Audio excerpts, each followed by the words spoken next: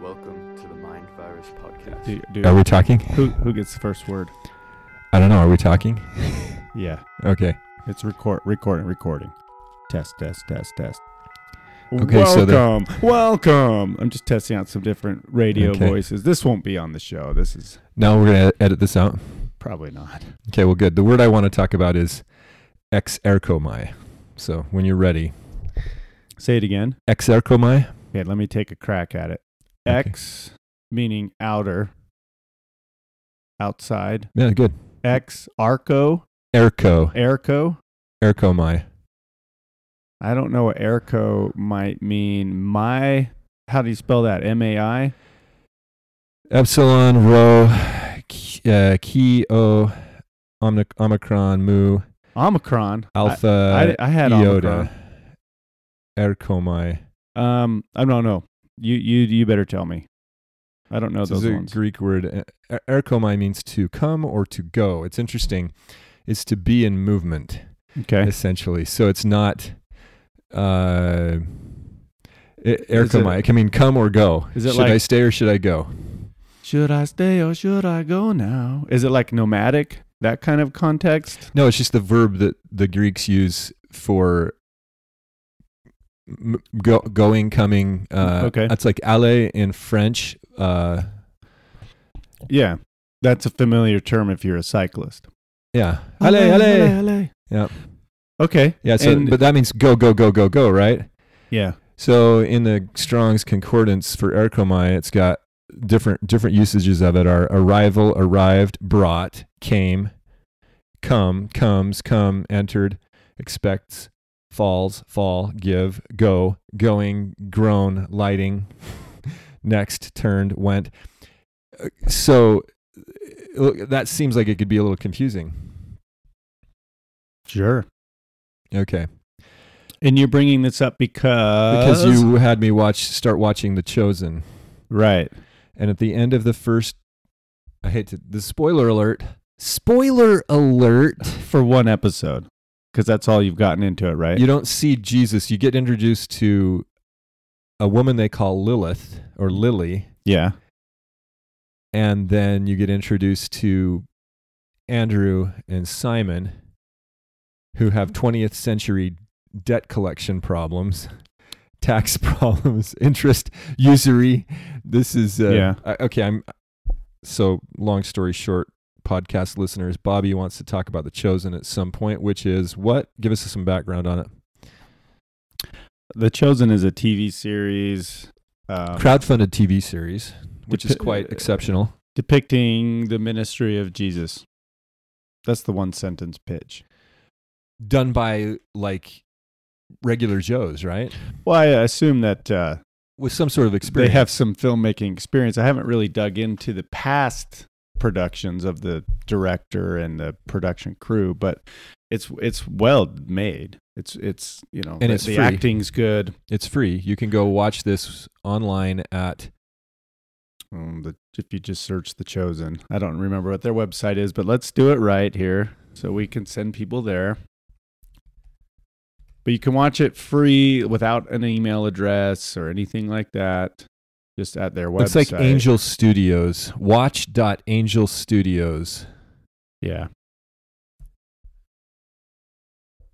which is great. They're offering it for free, which is It has a 100%, quite incredible. a 100% on Rotten Tomatoes. I would give them a 100% for effort. But you've only watched one episode. But the word is exerchomai. Okay. And this is a problem in all of Christendom that I'm going to bring up here. And the guys who made this are I don't know if they claim a denomination, but they're evangelical Protestant Christians. It's not a LDS production, although there was some use of LDS facilities here in the great state of Utah. Yes. By the way, we're the Mind Virus Show. I'm Bobby Flood. That's Jordan Bruno. Today is Monday, September 26th, 2022. Find us mindvirus.show, all your favorite podcast aggregators and propagandists. We are your favorite podcast. We are your single source of podcast truth. Well, okay, so the Chosen is well done. It's very nicely done. It was interesting. That's the thing. A lot of Bible videos are kind of ho-hum, right? And a lot of times they have kind of a goofy Jesus, which that's got it. Okay, so or say you're trying to come up with a list of roles that would be difficult to fill. Yeah. Who are we gonna have play this guy? Right. Jesus would probably be the top of the list of the most difficult roles to fill. He's either goofy or he's so bland and boring. And if you ever went to LDS seminary, you know what I'm talking about. Forsooth, yonder lies Right. Juliet. Well, anyway, go on. Yeah, you're right. You're right. Yeah, one time I had long hair and a beard at one point. I remember. Yeah, and I was exhibiting at a local expo, and I had 4 women come up to me and wanted to paint me as Jesus. And I said, "Do you really know what he looks like?" Because I don't think I look like him. My guess is he looks different than me. Well, you had long hair and a beard. That's all you need to know. See, that's what I'm saying, is those would seem to be the qualifications, the standard qualifications for Jesus in these movies. Is, well, we need some guy with long hair and a beard. Let's get that guy. And this guy can play Peter, and that guy can play John. You know, whatever. But people back in that area of the world at that time probably did have long hair and beards. Yeah, it's very possible. Beards for sure. Yeah, I think that's a pretty good bet. It's just not, we judge history based on a few artifacts. Well, right. It's like if they found how would that work in the modern era? They'd find a cell phone probably, and they would wonder what these little guys were. Right? Well, we'll never have that happen. I mean, the world will never have to dig for clues about us unless there's some sort of nuclear holocaust, fallout, destruction. Why, you don't think that's going to happen? Well, it could, but otherwise, there'll never be archaeologists digging around looking for iPhones and flat screen TVs. There's just too much documentation of our society now. Yeah, on the electronic. I'm not saying that things are going to never change, but I think the elements melt with fervent heat. What we will do is ash. What we will do is just forget. We will forget what it was like. It's like the 1980s. There's only a few of us that really remember what the 1980s were like. So we'll just change the story. Well, that story's already being changed. Yeah.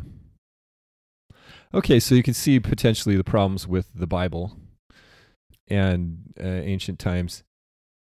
Okay, so Luke chapter 8 starts with a verse that they finally get to. And you know what? I think it's great. I like that they're taking license here. But if we do talk about the New Testament, I'm going to have all kinds of stuff to say that's out of the ordinary, I think. If we're going through The Chosen, the first episode, one of the things that bothered me, I'm going to just pick 2 things, okay? Just 2 things. I'm going to leave it alone. Okay.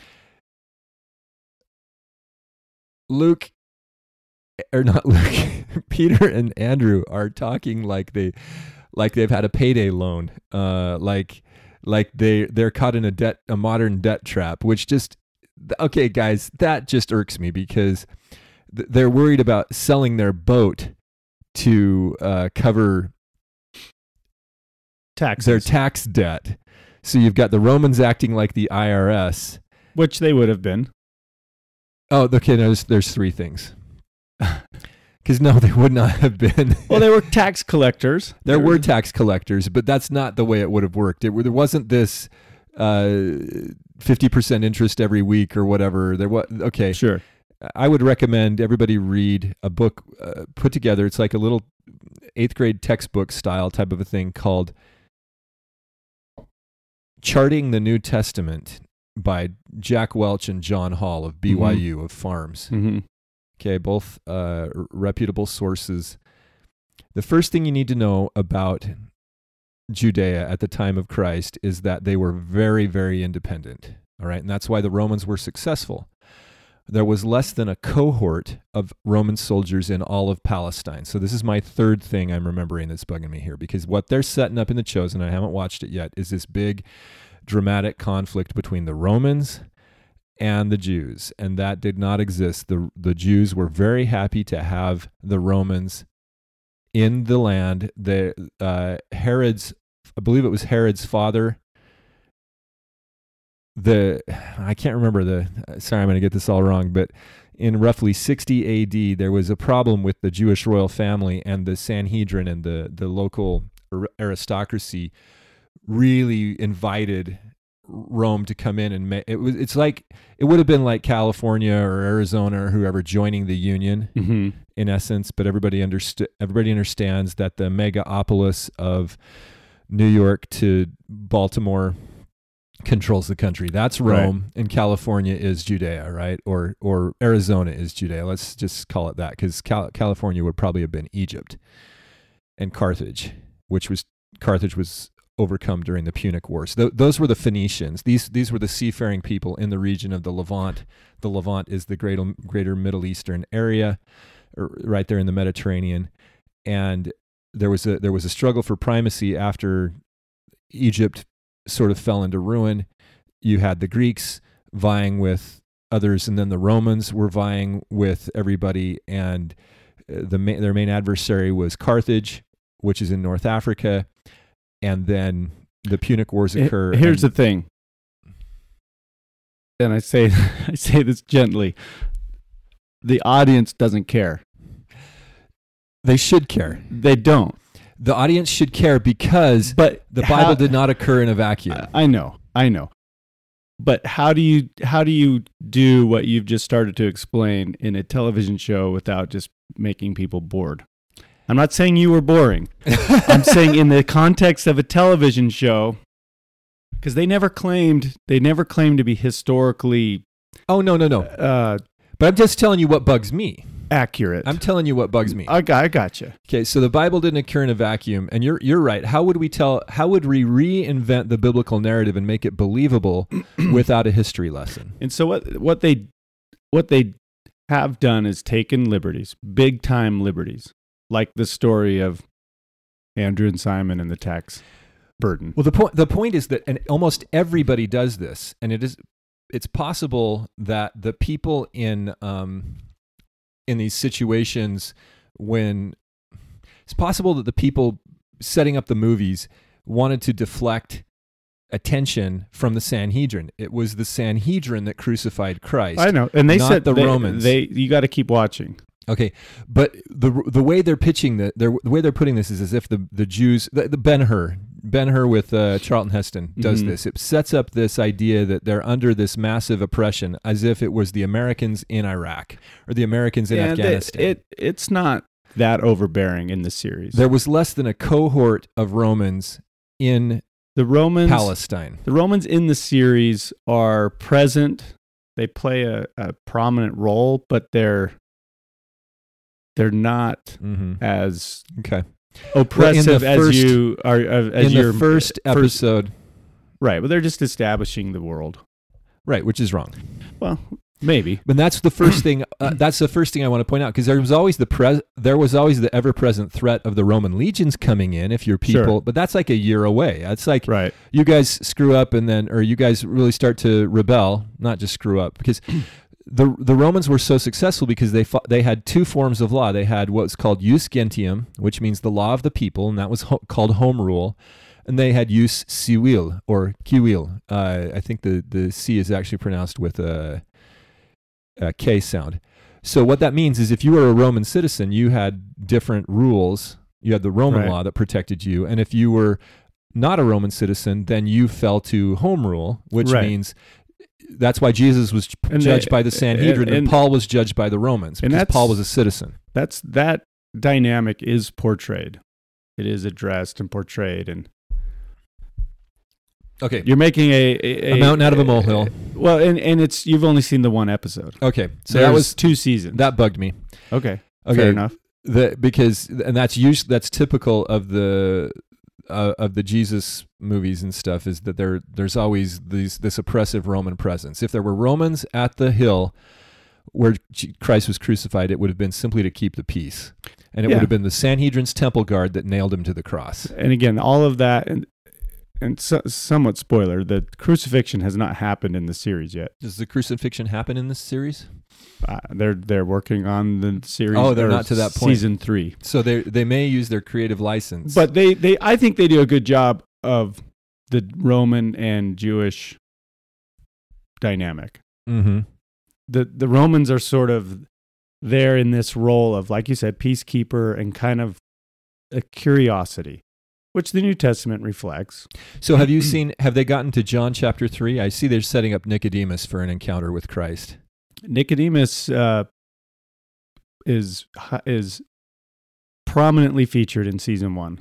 Yeah, and do they have the whole "a man must be born again" discussion? Yeah. Oh, cool. It's very good. Okay, I really like what they did with Nicodemus. That's all I'm going to say. okay, good.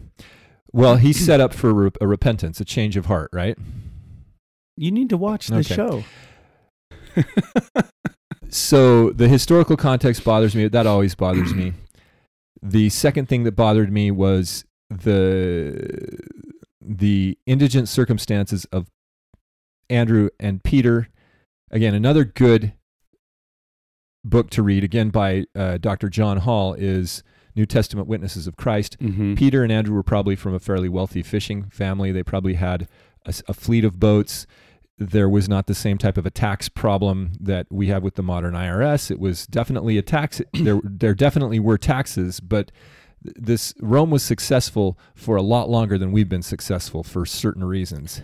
Yeah, and Our situation is worse, is what I want to say. You've brought that up before, and I think there's some good merit to that idea that Simon and Andrew were wealthy merchants, or at least successful fishing merchants. Successful enough, yeah. And they weren't like these And- guys running around in loincloths and... Well, they're not in loincloths in the show. Well, I know, but sometimes they're depicted as like cavemen style people. I know. I'll tell you what I did like. I did like that they gave life to Peter. He's like got a wife. He's Yeah, in love. He's got a brother. He's pulling he's pulling like adventurous exploits. And Peter could very well have been that type of a guy. Maybe not. I wouldn't say that he was borderline nefarious or evil, like it with malevolent intent. I think he was an Right. honest fellow who had good intent, but he was like an action. I don't know if Yeah. I'd call him an action type, but he was definitely somebody who would take action. Oh, who he was an action type for sure. would be willing to. I think, based on what we know. And that's the strength of the series, is they take all of these characters, we can call them characters in the story, and they bring life to them. They give Mhm. them backstories. They give them strengths and weaknesses. They show them struggle. They paint a picture that might be inaccurate. Mhm. They acknowledge that. Sure, I know. But here's But it's a picture. It's a better picture than anyone else has ever done. okay. So before we talk about this, here's the epic fail, and it's Mary Magdalene, because we find out at the end that Lilith is Mary, Right. and I had to rewind it. I was like, did they call her Lilith? Lilith is the traditional name of the unfaithful wife of Adam that Right. The first wife. copulates with Satan or something like that to produce Cain in certain old traditions. And so they call her Lilith, and then at the end of it you see Jesus cast the devil out of her, Mm-hmm. which is a tradition that comes from Luke chapter 8 verses 1 through 2, and it came It came to pass afterward that he went throughout every city and village preaching and showing the glad tidings of the kingdom, and the 12 were with him, and certain women, which had been healed of evil spirits and infirmities, Mary called Magdalene, out of whom went 7 devils. Mm-hmm. Ex ergo mai. Okay. A lot of ambiguity here, and that works really well for the Catholic Church in the 5th, 6th centuries when they decide that Jesus never was married, when they decide that we have to cast Mary Magdalene as a prostitute so that there's no doubt that Jesus would never marry a prostitute. Sure. And the other tradition, if you've seen the Da Vinci Code, of course, Right. is that Jesus was married to Mary Magdalene. Right. Now, again, we have to look at this in the context of the creators of the show and what their belief is and what sources they have. No, we do, but we don't have to. Again, they're taking these characters and they're giving them backstories and developing them, character development. In fact, the first, if I remember the first episode right, the first person you meet is young Mary Magdalene. That opening scene. Yep. And you don't know it at the time. Yep. And so they've taken what's in the text and they've run with it. Mm-hmm. And again, I think whether it's accurate or not is debatable. Well, but I think they take clues in the text and they extrapolate them into some character development. And they did a really good job at that. They did, and you're right. You're right. And they would never sell any of these free episodes if they did it my way. No, that's not exact. Not But necessarily. Here's what it says. It says, and certain women who had been cured from pneumaton poneron, wicked, malicious, slothful, evil, and other astheniaron, which is infirmities, maladies, whatever, and Mary, who is called Magdalene, which means the lady from the high place or the lady of the tower, who he led through 7 shining places or through 7 heavenly places. That's the way that should be interpreted. There's no doubt that there's problems with the modern depiction of not just Mary, but a lot of women in the scriptures. And I think that was done over time, probably deliberately. I think so too, and I've already established that. And that is, of course, traditional. That story is very traditional. The story of Mary, and they want to. Every filmmaker wants to have something there between Christ and Mary. They want to have something to make the Lord have that passion for a woman. And you want to know why? Because he does. Because they know it resonantly in their souls, and he has it for an incredible woman, one that is his equal. And so I guess I'm rushing to her defense because she was not a Lilith character, and she did not need to have 7 devils cast from her. In fact, she would have been accompanying her eternal companion to use Mormonese to accomplish his mission in this world, and would have been a requisite part of the situation for our salvation. And hence, we wear the dunce cap when we allow this to stand. I'm done. No, you're probably right. But again, you have more different than perspective. A different perspective, and they're going off of the text that they have and the beliefs that they have. And I get that. But You're right. But- Bobby Flood, you are correct as usual. But they do an excellent job, again, of Mary's development. And they have her as a constant companion to Jesus after that Okay. redemption or the casting out. But they also have her. They see one of the things that the Chosen has done a great job of. Again, accurate or not, we could always talk about. But they've done a great job of taking these flat, one-dimensional characters that are usually portrayed in religious media as somber and quiet and boring and speaking King James. Yeah. King Jamesian English kind of sets a tone. And if you've ever been to church, you have it's like we're reading Shakespeare or something, but worse. That's the flavor that we get with our scriptural personalities. Right. And I have two comments. There are no personalities. That's the point in these depictions. Yeah, because it doesn't mean anything to us for them to say and things. So the way they've they do. taken these flat characters, and the LDS media has done the same thing with the Book of Mormon.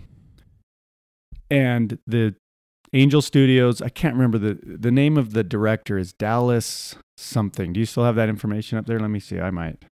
I've got the website right here. But what they've done is taken these characters that are traditionally presented as very flat with no character arc, and they've given them depth, and they've given them a character arc. They've given them personalities and stories that you care about, and they've given them occupations that sometimes aren't talked about in the scriptures. For example, Thomas is a caterer, and I don't think that's implied in the scriptures. Maybe it is, but he's Dallas Jenkins is the guy's name. Right. And Thomas, and I don't want to give too much away, but Thomas, his sort of revelatory moment comes. Thomas is the caterer at the wedding where Jesus turns water into wine. Okay. And Thomas witnesses that miracle, and that's his introduction to Jesus. Did they make Thomas out to be his stepbrother? I don't think so yet. I don't think so. But he is. I don't remember. You don't remember? Okay.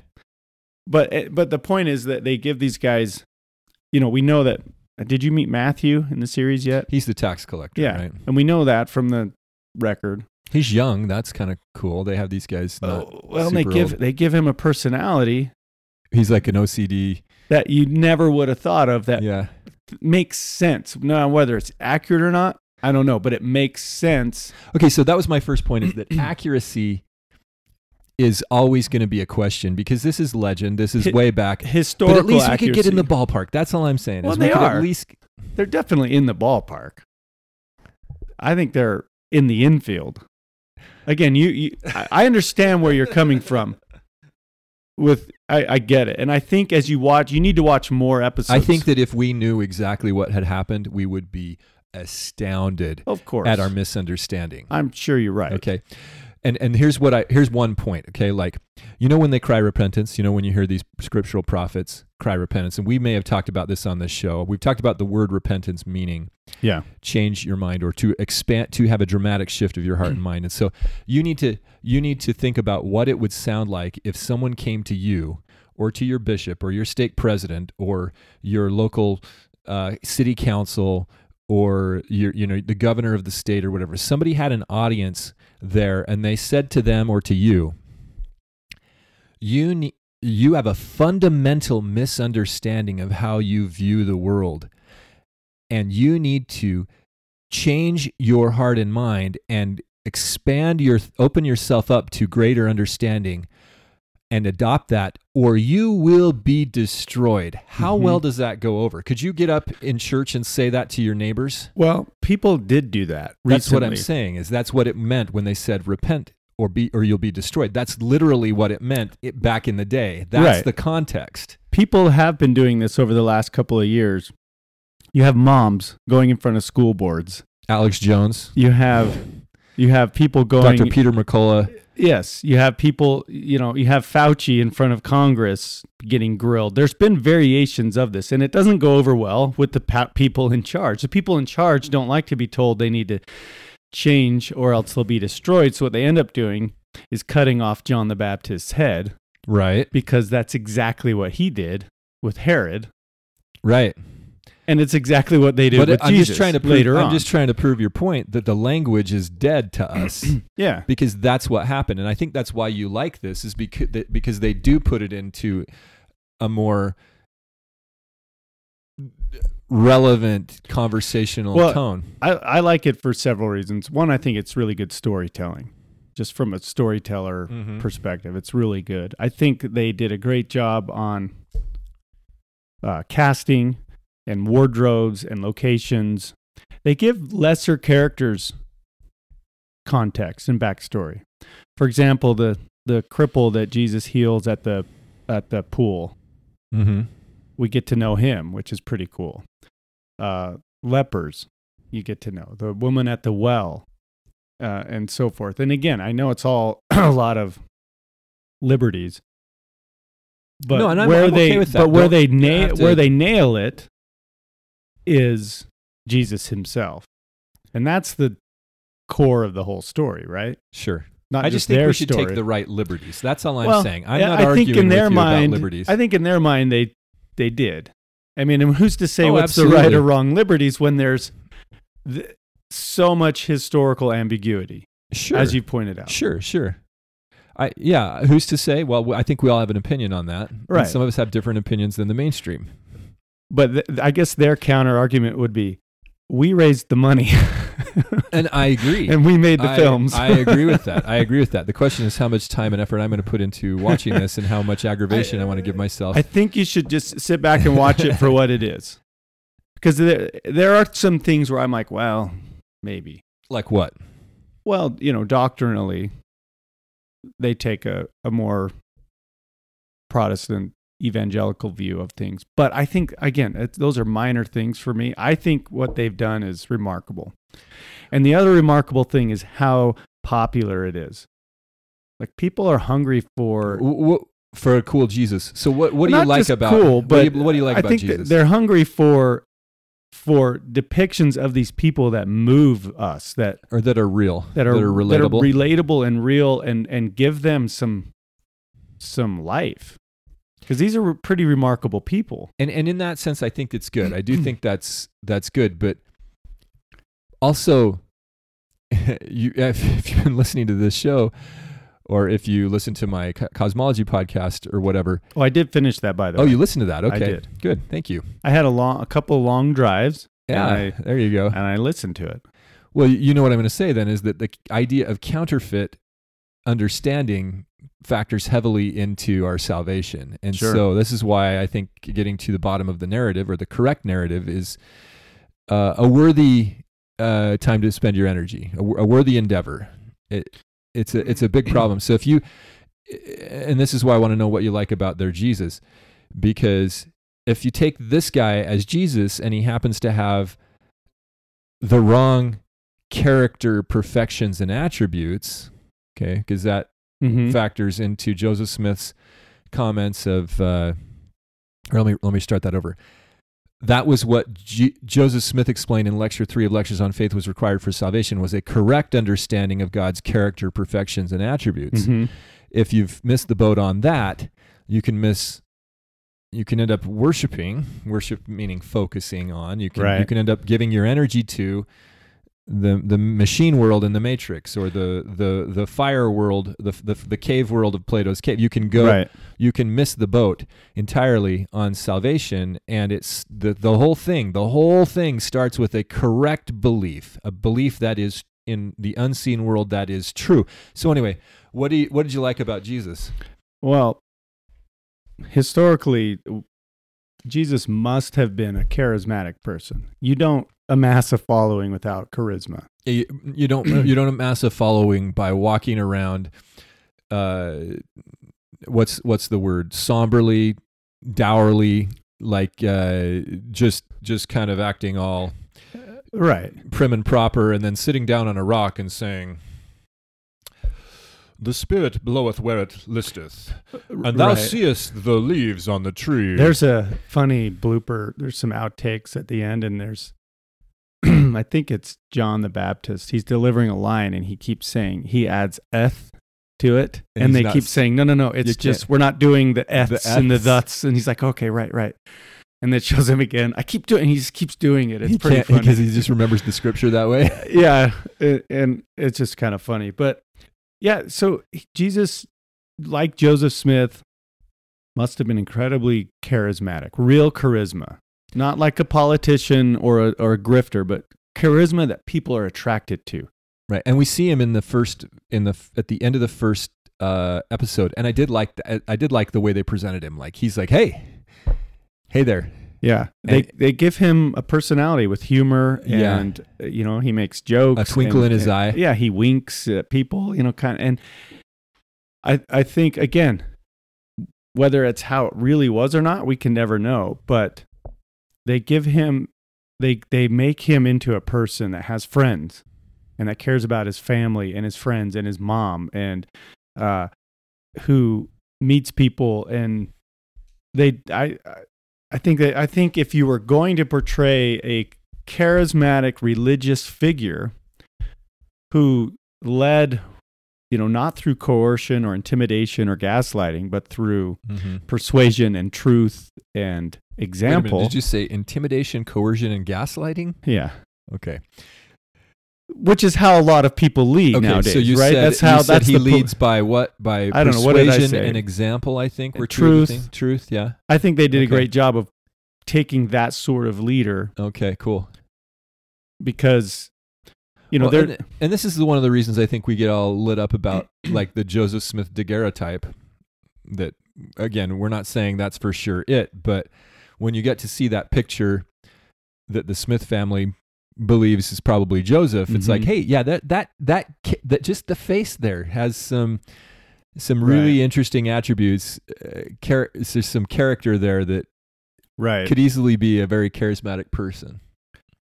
And so, I think that the series portrays an approachable Jesus figure. He's not physically imposing. He's not. I think there are legends that describe him as tall. I think I'd he's have not to go necessarily find some sources on that. He's not a little guy or anything, but he's not some like broad-shouldered, like, and walking around somberly, seriously, just. Yeah, but doesn't this series depict him as a little taller than the rest of the guys? It might. It's maybe he's just taller if than they Mary. do. It's not. They don't make a big deal out of it, but they show him doing his craftsmanship, doing some carpentry work, and he shows him kind of sleeping in a tent as a nomad, like solo, before he started recruiting his followers and interacting with kids. And that's his backstory. Yeah. I mean, we kind of know his childhood, his birth backstory, and we know we know a little bit more about Jesus than they do, give a little hat tip to the episode at the temple. And by the way, we did a little nativity episode late last year, if you're interested in some alternative discussion on that, which was interesting. So anyway, I think it's worth your time. The series. Okay, fine.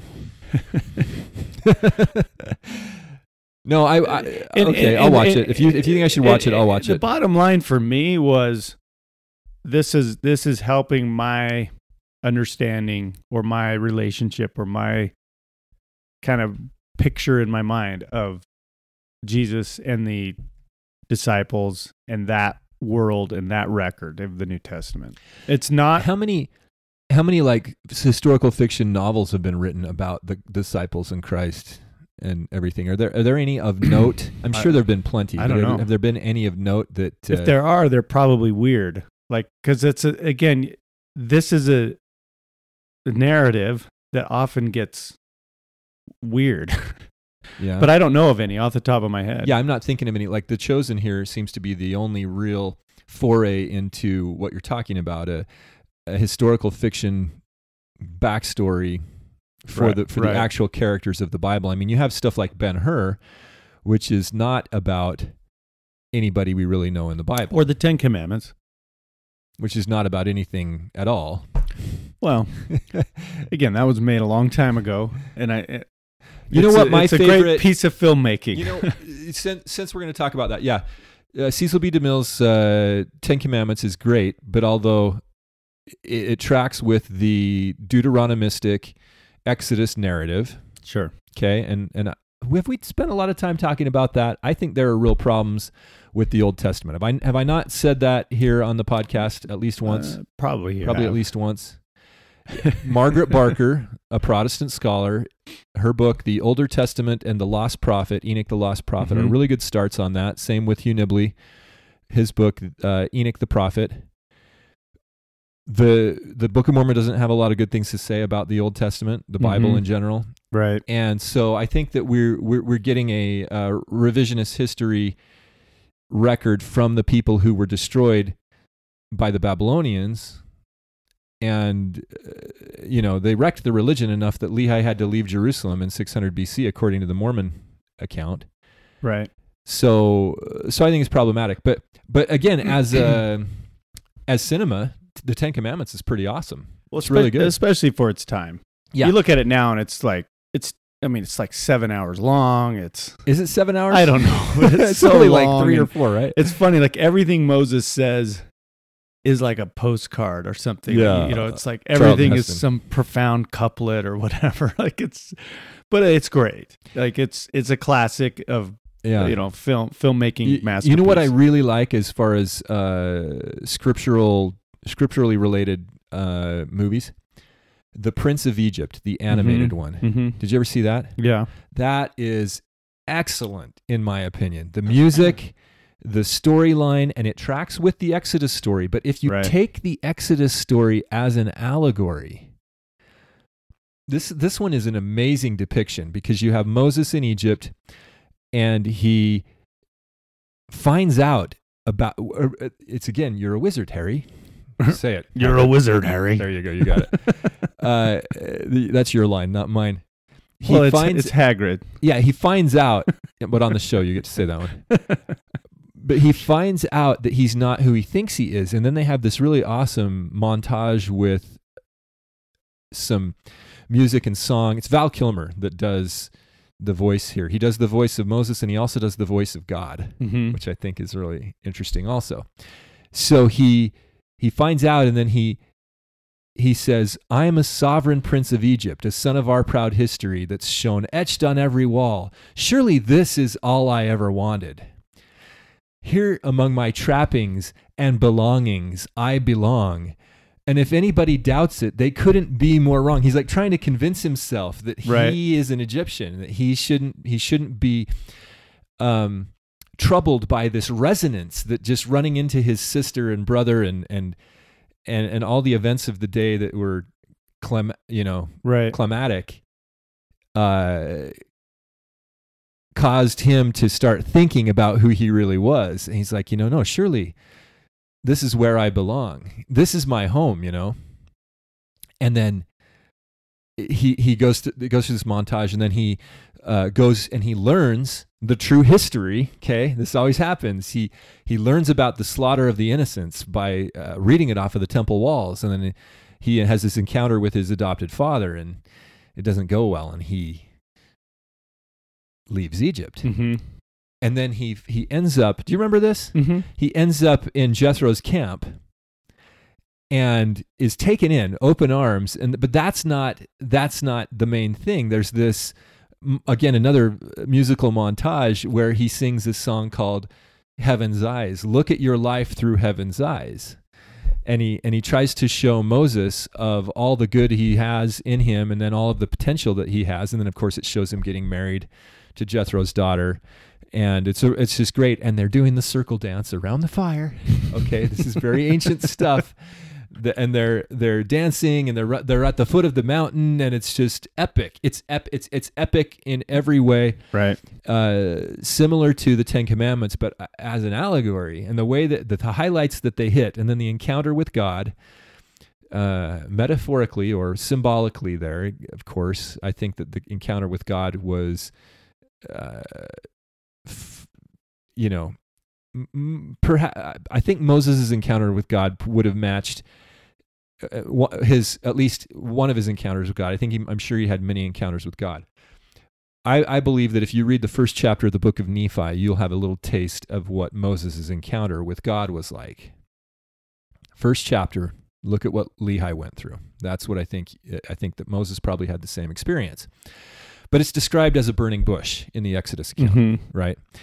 And so Lehi sees the burning bush as a tree of exceedingly great whiteness, whose fruit was highly desirable. Okay, there's a burning bush for you. All right. So anyway, I like this animated Prince of Egypt. We just have to get out of our shell and think allegorically, think symbolically, and realize, the world has been pulled over our eyes. Right. to borrow Morpheus's comments. Well, I think you should keep watching. I think you might be a little frustrated with some of the Oh, sure. You don't want to get inside my head. It's all frustration. Well, we got pretty well inside with the last, your solo episode. What'd you think of all of that? Well, those were Give me some good. I liked feedback. it a lot. I think those are ideas that you've kind of peppered throughout a lot of our episodes. It was good to have them all in one spot. Right. Rather, hopefully, I remove some ambiguity. Hopefully, I could at least show you what I'm thinking. I think just as sort of as a summary, I think that thinking in those terms of cosmology and all of the bigger picture, Eternal progression. Yeah, is this the term idea that Joseph Smith would have used. Eternal progression, which we used to talk a lot more about, and you pointed that out. We, as in our culture, church tradition, our cultural tradition, even outside of LDS circles, that idea used to be, I think, talked about more. That you look at the great myths and narratives and allegories are often about regular people communing with the gods. No, the Disney animation stuff, ascending to the realm of the gods. Yeah, even the Disney Corporation was into this up to what, 15 years ago? Yeah, but that's before they got into pedophilia. Okay. Or maybe not. Maybe they've always been into that. Well, I guess the thing is they took the good stories, right? They stole Sleeping Beauty. They stole Cinderella. These are age-old they took all these nursery tales. They took all these open, source, public domain things, and then, as you said, they stole them and changed them. Yeah. Excellently in a lot of cases. Some cases, yeah. And then they copyrighted them. Yeah. So no one can ever touch them again. And then they'll sell them to you over and over by putting them in the vault and then letting them out once in a while. Right. Stop buying Disney Vault releases. You already have The Lion King. You don't need The Lion King special edition. Everybody needs The Lion King. Right, but you don't need 4 copies of it. And everybody needs to read Hamlet. And we talked about The Lion King, right? I forget what we've talked about. We've been going for almost 2 years now, right? I know. I was thinking about that recently, and I thought, time for a break. That's a lot of words. I'm tired of this. What have I ever said? Yeah, we take no responsibility for anything we've said prior to this point. You know what I did? I did recently. I went back and I listened to our very first episode. Oh, was it any good? Yeah, I think it holds up. Okay. What were we talking about? Coronavirus? Well, it was kind of funny. We're like, what's going on today? And we're like, well, back in the 1600s.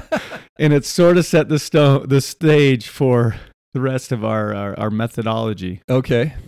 No, I thought it was cool. We kind of went over the whole origin of the Fed and the creature of Jekyll Island. Oh, G. Edward Griffin's book. We talked about the banking cabal and how the central banking sort of rose through Europe with the oh man, what family was that? The Rothschilds. Right. So anyway, I think then we get into sort of current events and kind of where we're at, and yeah, it was fun. I just thought, I wonder what we talked about. Well, that's good. To borrow a phrase from a guy named John Titus, his YouTube channel is called Best Evidence, by the way. Really like that. I've mentioned it before. Anyway, to borrow his phrase, it sounds like we were on target. The pandemic was a monetary event. Yeah. We were right there with them. Well, in last week we talked about a bit about a kind of a great awakening and a revival. I think The Chosen is part of that movement and helping people discover Jesus. And I think ultimately that's the only thing that's going to fix our issues is more people realizing who they are and who they need to turn to. Yeah, this is interesting. One of the oh shoot, it just changed. Anyway, one of the quotes that they have here on their website is that the success of the series is a powerful reminder to Hollywood that faith-based entertainment, and then it just switched now, so I'm gonna have to wait for the quote. Anyway, the idea is faith-based entertainment sells, that people are want thirsting it. I mean, it's for got it. 100% on Rotten Tomatoes. Faith-focused projects can sometimes become breakthrough hits, is what they said. John Jurgensen said that. Whoever that is. Well, and it's true.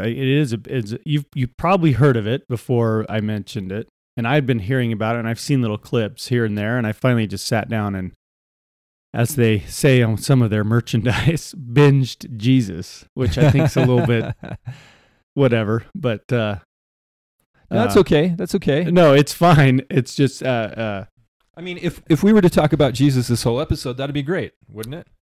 Yeah, well, we kind of have so far, and we're almost an hour in. So if you're a listener out there, you've not seen The Chosen, go watch it. And if you have seen it, chime in on the comments. Let us know what you think about the series, what could be better, what could be improved on, what you like.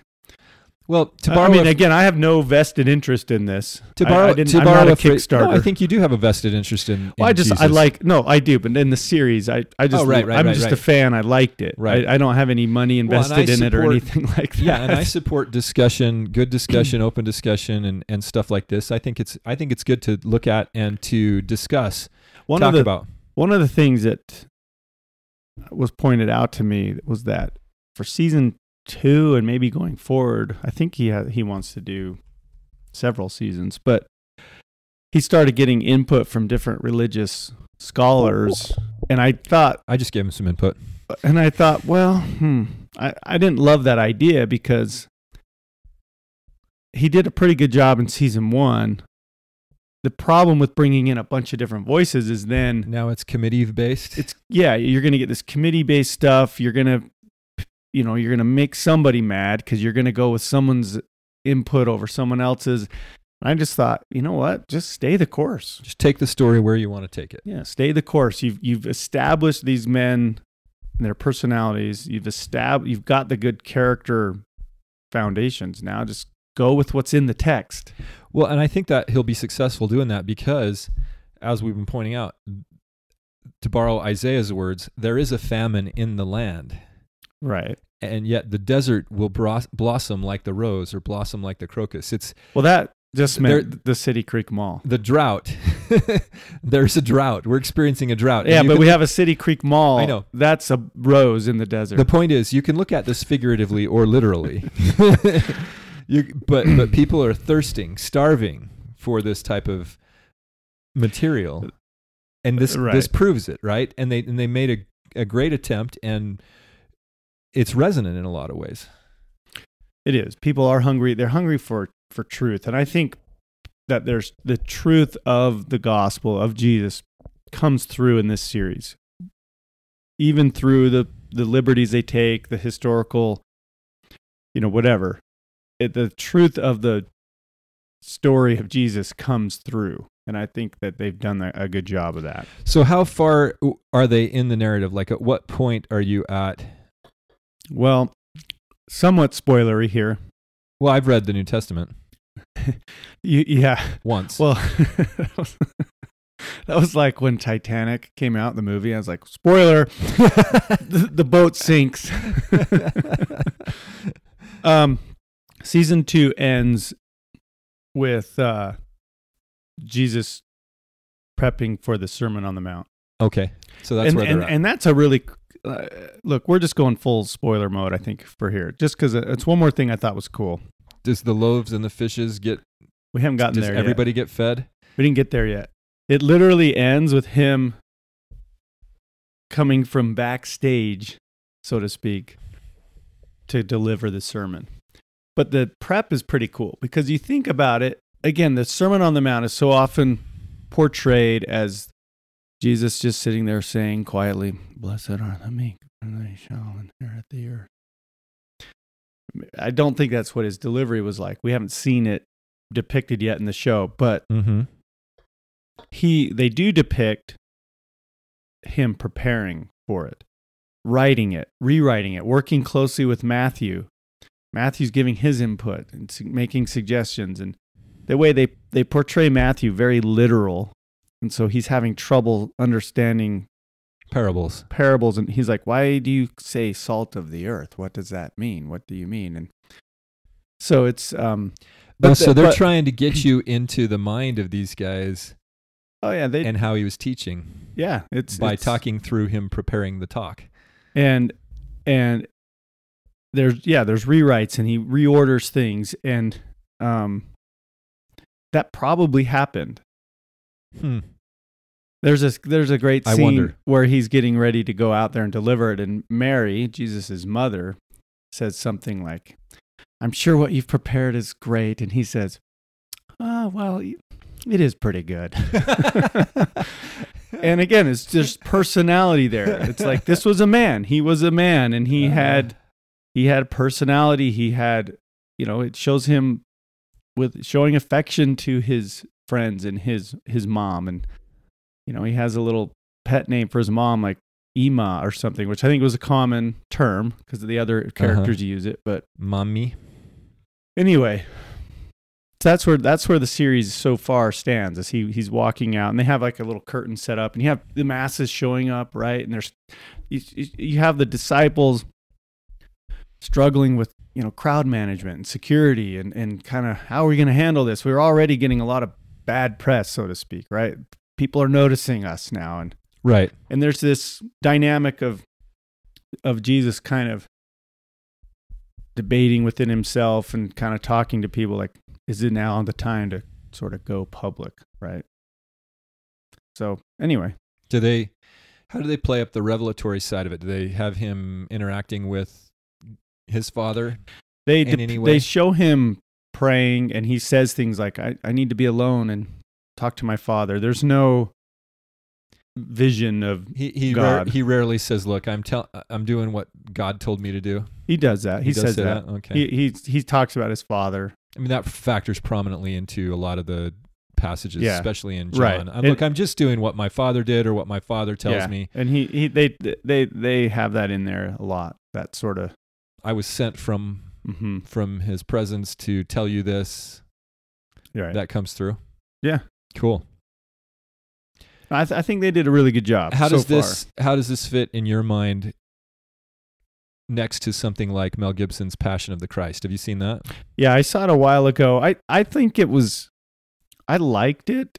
I mean, I don't know if that's something like The Passion? I liked it as a piece of filmmaking. I thought it was overtly bloody and a little gruesome. Now, like all of his movies are. But I think it was, again, I think people are hungry for Jesus, for that story. And because it did really well, it kind of got him on the, ostracized in Hollywood. Well, yeah. What do you think of Jim Caviezel as Jesus?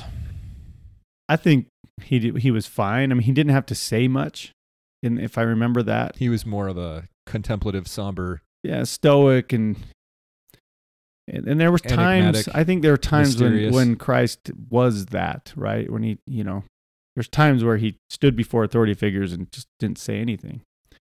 But I think for the most part, he was charismatic and liked to debate. I don't mean argue, but I mean debate and converse and talk with people. Welcomed conversation with people. And we get that. We get hints of that with the Nicodemus story and the young rich man and the way he talked with the apostles or the disciples. And so I think... thou convincest me to watch The Chosen. Well, you should watch it. I think it's good, wholesome entertainment. I think, my family has watched it, and they kept saying, you got to watch this. You got to watch this. So I finally watched it, and I'm glad I did. It's good. Cool. Well, give me some more feedback on on any of this relative to our discussion on cosmology. Did you have any, as you listened to the 4-hour monologue or whatever, were there any points of contention, rebuttal, epiphany. I mean, what did you think in general there? How does this fit into the whole story? Because I think this discussion on cosmology very clearly, in my mind, fits in to the Jesus story. You have the Lord coming down, the one who was given dominion from the Father, who gave it to Adam, came down to do two very important tasks. One was to reconnect this world and at one-ment, and we usually look at that word differently. And then number two, to take back his life, take back power over death, to defeat the evil one. Yeah, I mean, the whole cosmology kind of hinges on Jesus's mortal life and what he did here. But I think the narrative matters into that that story. It absolutely. Sheds light on why. Because what he was doing. Our lives are sort of shadows of his, in that we come down here, we go through hard times, we're mortal. There's obviously differences. We're cut off from the Father. Right, there we go. And that's why he came, right, to reconnect us and to show us how to ascend back to the Father. Right. And so that's the whole point, right? To ascend back to the Father. And all of our great stories depicts some version of that. Uh-huh. And so I wish it got me thinking, listening to your solo episode, it got me thinking, I wish we address this head on more often in all of our conversations, because it's it's why we're here. It's why we're here, and it also offers a lot of understanding, for all the other garbage that happens to us in our lives. It's like, well, okay, you're the hero in your own cosmological struggle journey and struggle, so you're going to have problems, but you also have all of this stuff to help you overcome them. In video game terms, you've got pretty good gear. You've got a nice sword and nice armor and magical spells. Well, you just need to learn to use them. You've got to level up. Yeah, I like the video game metaphor here for the journey that we're on, or the struggle that we're in, or the loyalty test that we're placed in, because your former self is sort of like the potential that your video game character has. Right. You start out that game and you don't expect to just be the introductory low hit point, low stamina, not very well equipped character. I'm not sure if I'm describing it in the right terms. I haven't played in a long time. But that's generally how it works. Is your character or your avatar or your guy, free guy. Yeah. Your guy.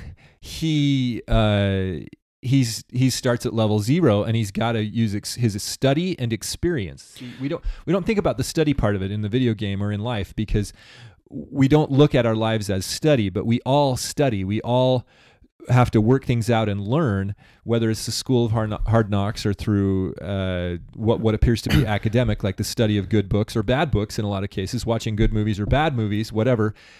All of that is study, and then we add to that our experience, and then your character's supposed to level up. It's funny, in Free Guy, he meets the girl character. I can't remember her name now. Ellie? Good question. I'll find out. Keep talking.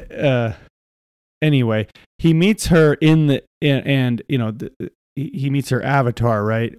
And she has all the guns and the armor and everything. And she says, talk to me when you've got some more experience.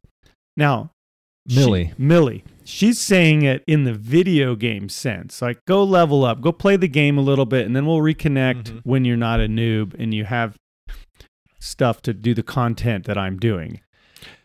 What she doesn't realize, or the obviously there's two meanings to that. Yeah, you go, because in video games you literally have a bar called your XP bar, certain types of video games, and when you do stuff, that bar slowly fills up, and then you fill it up and you level, and then the bar goes back to empty, and then you do it again. Or the bar the potential gets bigger, right? Then right. You get a bigger bar. Well, sometimes. Yeah, depending on the game. But when you level up, then you have more intellect, more strength, more stuff. And sometimes Mhm. you get points to spend into abilities. These But- concepts are kind of universal, but they vary. The technical terms and the technical way it's played out varies from game to game. Right. But in was that for our sense, baby boomer he's listeners.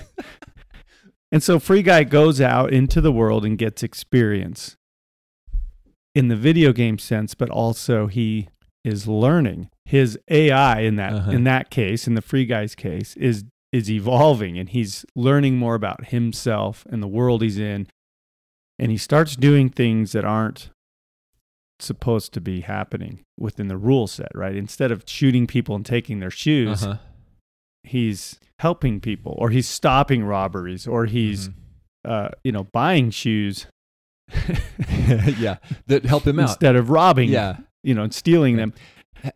Go ahead. Well, and so the idea of experience in our lives in the real world, or this simulation that we call the real world, is really no different. The only way to get experience is to go out there and Experience. do stuff.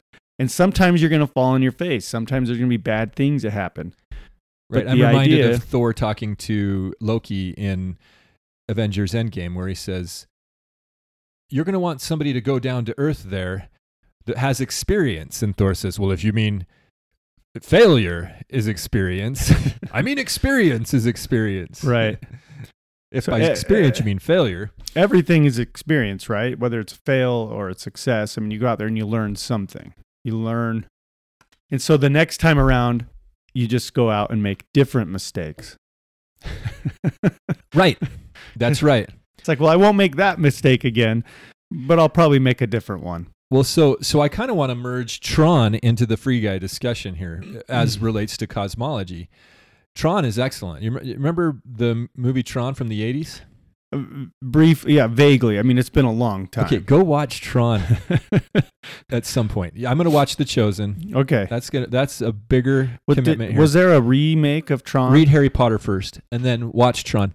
There was a remake of Tron.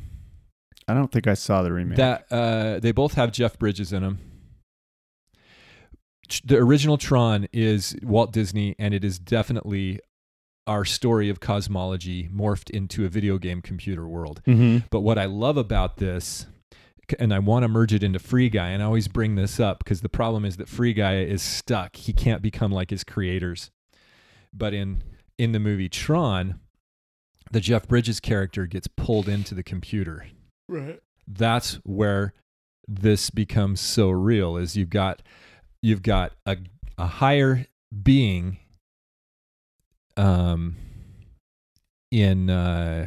what's the guy's name in the movie? There's tons of people screaming out right now the names because we remember Tron.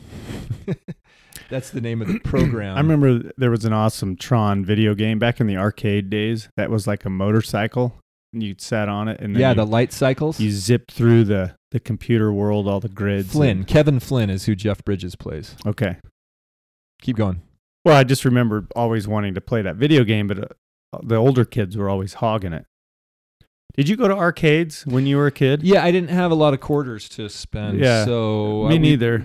I would save them up, and we wouldn't really go to the arcade very often. The arcade was a very unusual experience, and that was like, I've got $5 in quarters. Oh, they're all gone. Yeah, I'm not good at any of these games. Oh. Yeah, and oftentimes the arcade was like in the mall, and so I would usually try to go in there and just wander around for a bit. I very rarely got to play the games, but as I got older and had a little of my own quarters, me and a buddy would ride our bikes to a 7-Eleven that had a Street Fighter II machine, and we would use a couple of the quarters on a Slurpee, and the rest we would play Street Fighter against each other. Our local gas station had Spy Hunter. Remember that? Yeah. Where you're the little car that comes out of a trailer, Yeah. and then you have You just sabotage left, the right. guys chasing you. Yeah, you can do the oil slick. Avoid the tax and the oil slick and the bombs. Your quarter will generally last about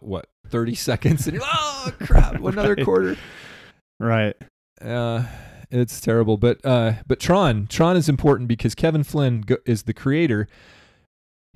And this goes back to the old cosmology. He has something to do with the creation, right? Mm-hmm. Those who came here at least those that were sent down, had something to do with the creation. And in fact, one of the points that I made in the podcast was that the devil had something to do with the creation, right? And they then interact with the creation, but only as a shadow of their former self. And in the case of Tron, he had to have the Alan Bradley character, the security program that he had created, which was called Tron. I believe that's the name of the character. Do you remember? We got to watch this show. It's been a long time. He was the one that he's the one that helps Kevin Flynn get out. He has to escape. He has to return to the source. He has to return to the connection point, a nexus point, a temple, and put his disc into the source point to reclaim the creation and to get out. It's really okay. Now that you've listened to the cosmology episode and think about Joseph Smith's eternal progression, go watch Tron and replace the words user with, son of God or something like that. Kevin Flynn is a user. He's not supposed to be in the program. Right. He's somebody higher than the regular NPCs. When I was listening to your solo, I kept thinking of the words of Joseph Smith where he says, "The things of God are of deep import, and time and experience and careful and ponderous and solemn thoughts can only find them out. Thy mind, O man, must stretch as high as the utmost heavens, and search into and contemplate the lowest consideration of the darkest abyss, and expand upon the broad considerations of eternal expanse. He must commune with God. How much more dignified and noble are the thoughts of God than the vain imaginations of the human heart? None but fools will trifle with the souls of men. Thy mind, O man, must stretch." Are our minds being stretched? Yeah.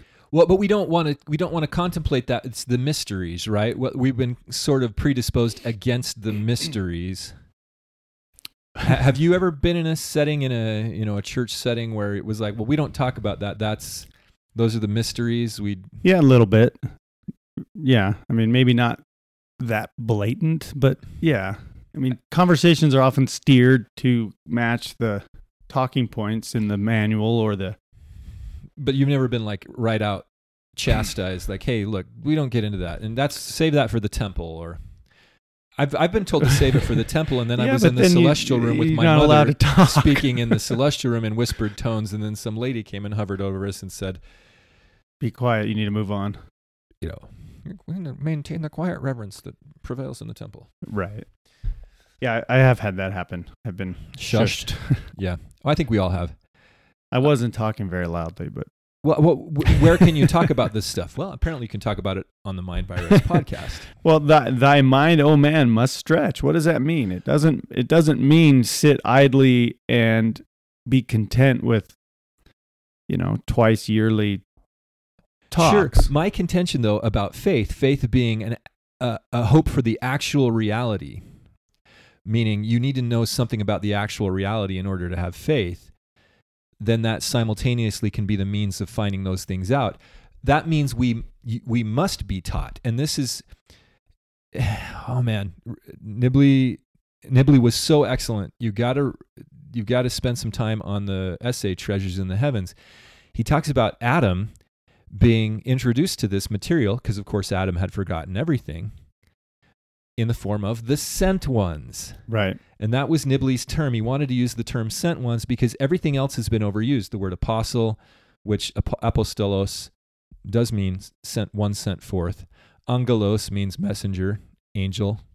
So we have these two terms that get thrown around, and we don't want to say angel or apostle because that carries all this connotation. And so Nibley's in the 70s or 80s, I think it was in the 70s when he wrote Treasures in the Heavens, he says, let's call them sent ones. And they come to our hero, Adam. So think of it in Star Wars. Luke, you need to come with me to free Princess Leia. You have better things ahead of you than this life here in this desert. You're going to be a Jedi Knight. Let's step it up here. And Luke's, if I don't get these, there'll be hell to pay if I don't get these condensers down to or these droids down to so and so. Right. What's his whiny voice? You do the voices. Anyway, you get what I'm saying, right? It's like Adam is introduced to the message by the sent ones. He had forgotten everything. So even the great Adam, the great patriarch, the great first father, the one given the birthright, the one given dominion over the whole world, he had to be introduced to this by those sent from God. Why? Because the world had been cut off. Yeah, it had fallen. Dun, dun, dun. Literally fallen. Flynn, he had to return to the source because he had been cut off from his prior self, his prior existence. Yeah, a lot of the stories we've talked about have that aspect, right? Truman Show, he was cut off from his true self, living in a bubble, a fake world where everything was counterfeit. Harry Potter, he spends all of his time trying to figure out his history. Yeah, who are my parents? Who are my parents? Tell me more about my parents. I see them in the mirror here. I'm just going to sit here and look at them, Yeah. Well, isn't that our kind of point, is figure out our parentage? There's a kids or a juvenile fantasy set that I really liked when I was a kid called The Chronicles of Prydain. Had you ever heard of that one? Lloyd Alexander? Yeah, I actually just read those somewhat recently. Oh, you recently read those? Again, I reread them because I read them when I was a kid. That's actually my favorite one. Yeah, it's good. Easy to read. But what's the deal with Taran? Do you call him Taran or Taran or what? How do you pronounce him? I think I said Taran, but Taran? I don't know. Taran. He doesn't know who he is. Right. He doesn't know anything about his parentage. I always just and it haunts him the whole way through. I always liked the pouch with infinite jerky. Gurgi. How do you pronounce Gurgi? Jerky? I always wanted a pouch with infinite jerky. Crunchings and munchings. Yeah. Faithful Gurgi. Oh, shootings and cruel, poor crunchings Gurgi. of warriors and I love that. It's a great series. Yeah. Yeah, and it's got all the aspects of the hero's journey, and I think when I was a kid, I liked it partially because it was easy to read, and other people, my brother was reading The Hobbit or something. It was just too high level of language. Mm-hmm. I connected with Lloyd Alexander's world there, and it really hit me pretty hard. He, okay, that's another one we could go through.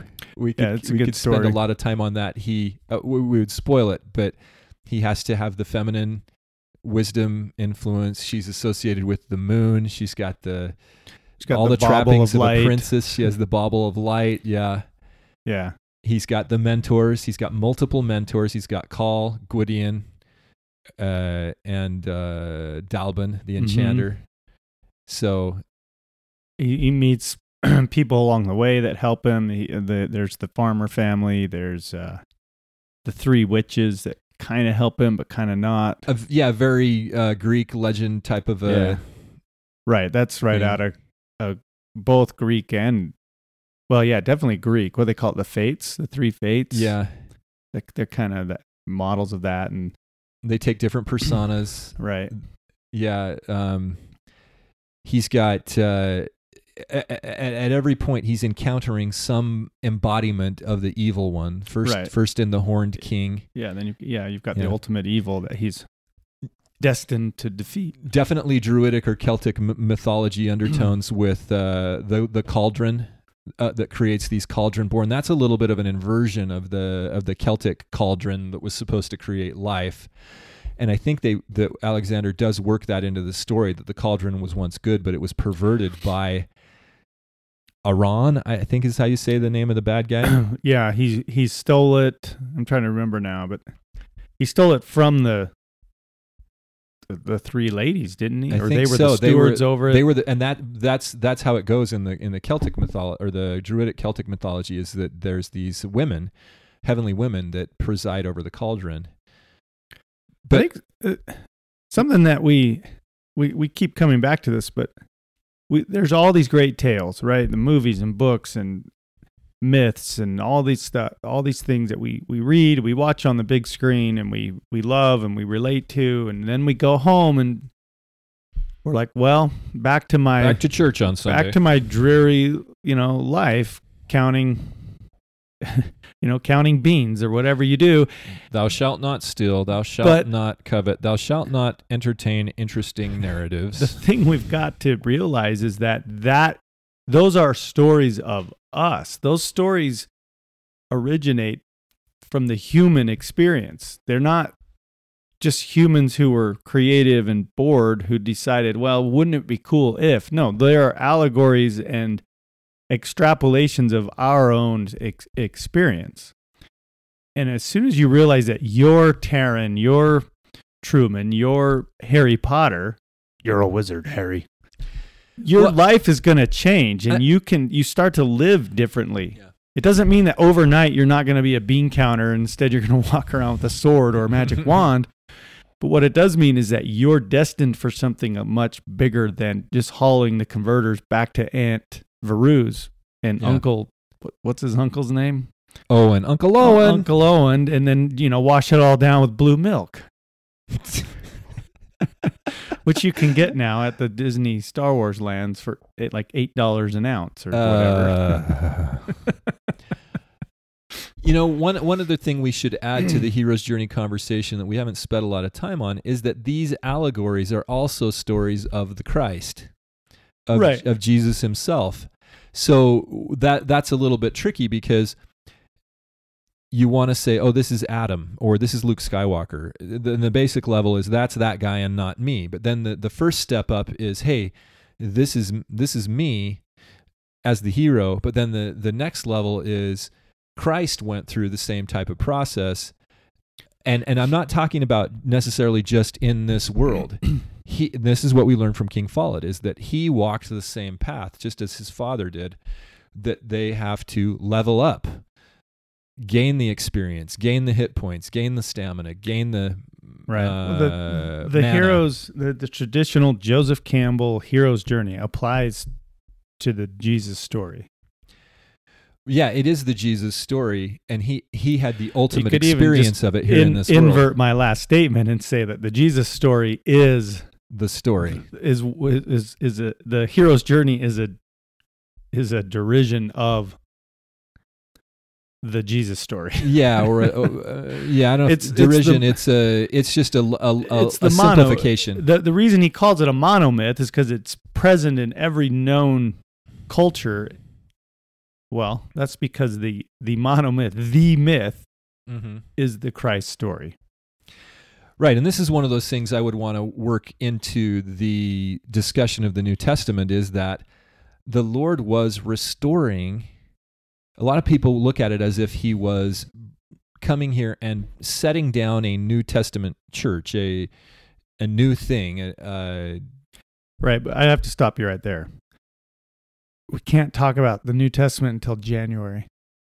Why? Is that when we move from Old Testament to New Testament? Yeah, sorry. In our traditional modalities. All right, I'm just kidding. No, it's probably. I'm being a little bit. On that note, thank you for listening to Mind Virus Show. We'll be back in January. Oh boy. No. It's true. It's like we have a problem. Okay, this is a very deep problem. We are structurally incapable of doing certain enlivening things. But what I was saying is that the Lord came to restore the religion of Adam. And John's gospel, I think, is fairly, well, I don't know if it's clear, but it points to this idea that he's talking about the older religion. That's why the Samaritans were, the woman at the well, that whole story, that's why they were so receptive, is because they had not had as deep a perversion as the Jews had. And that's why I think the Jews hated them. They kept up the older religions, the older Traditions. And that's another thing that relates to this misinterpretation of it was Luke chapter 8 verse 2. We talked about exerchomai, and I gave you a little bit of my thoughts on that.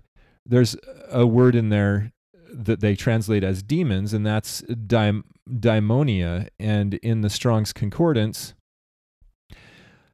it calls this an evil spirit or a demon or a heathen deity.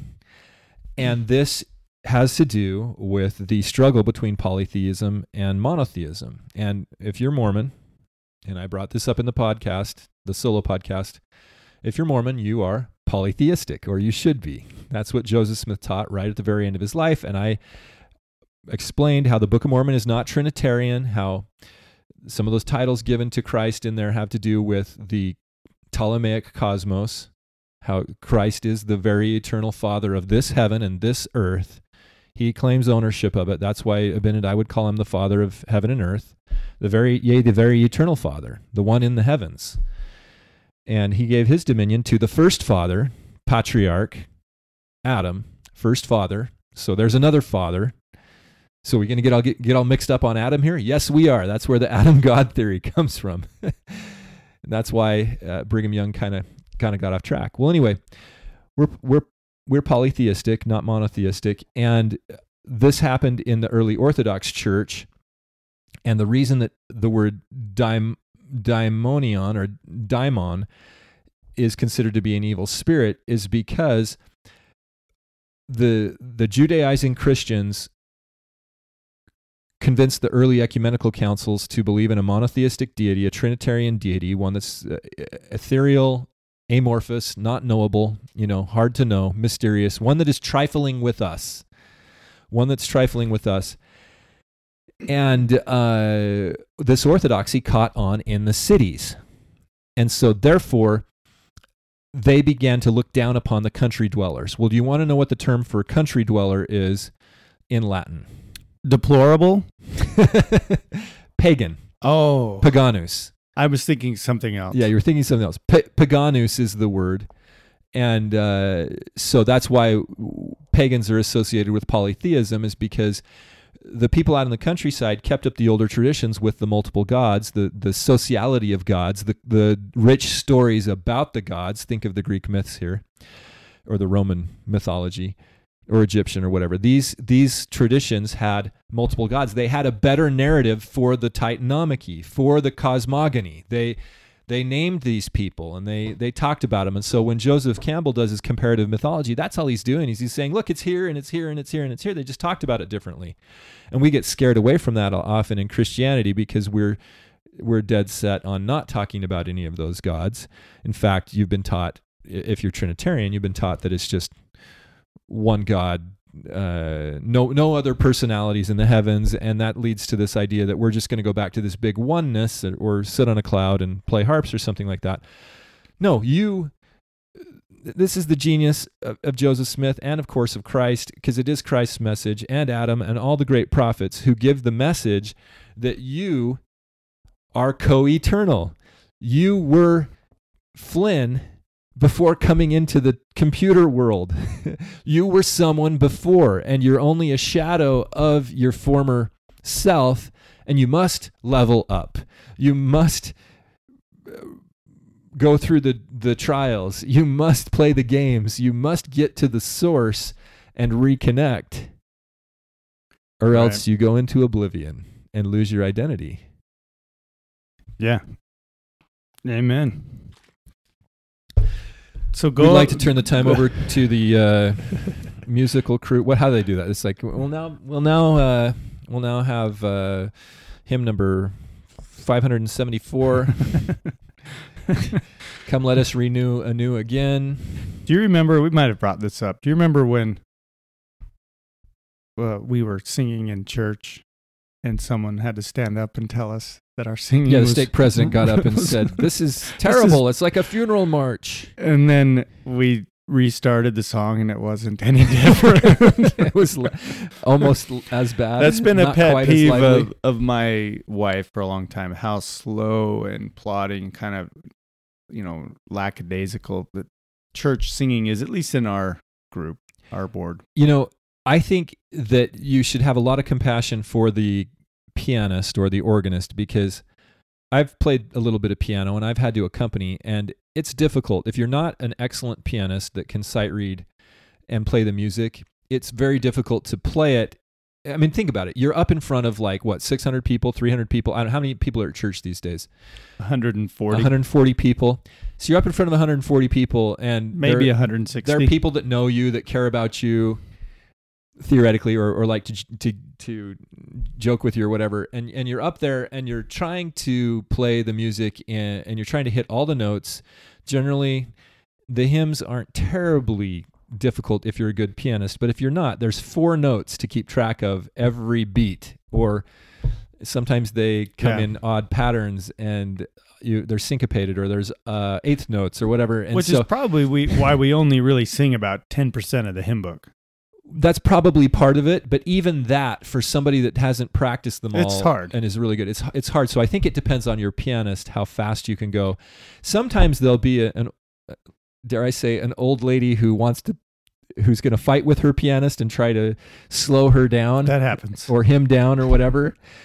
And you'd think that the chorister would try to liven it up a little bit, but come ye saints, not. It is. I agree. I agree.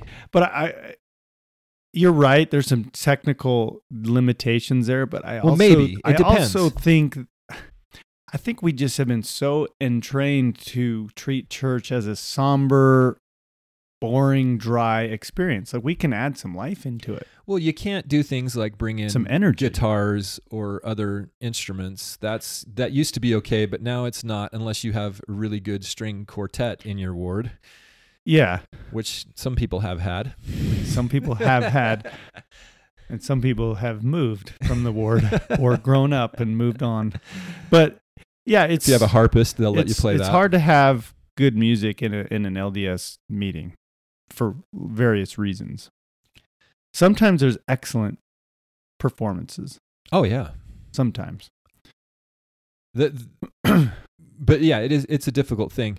And we definitely, because of the box we've created, we sort of limit our possibilities to have exciting, right, charismatic moments.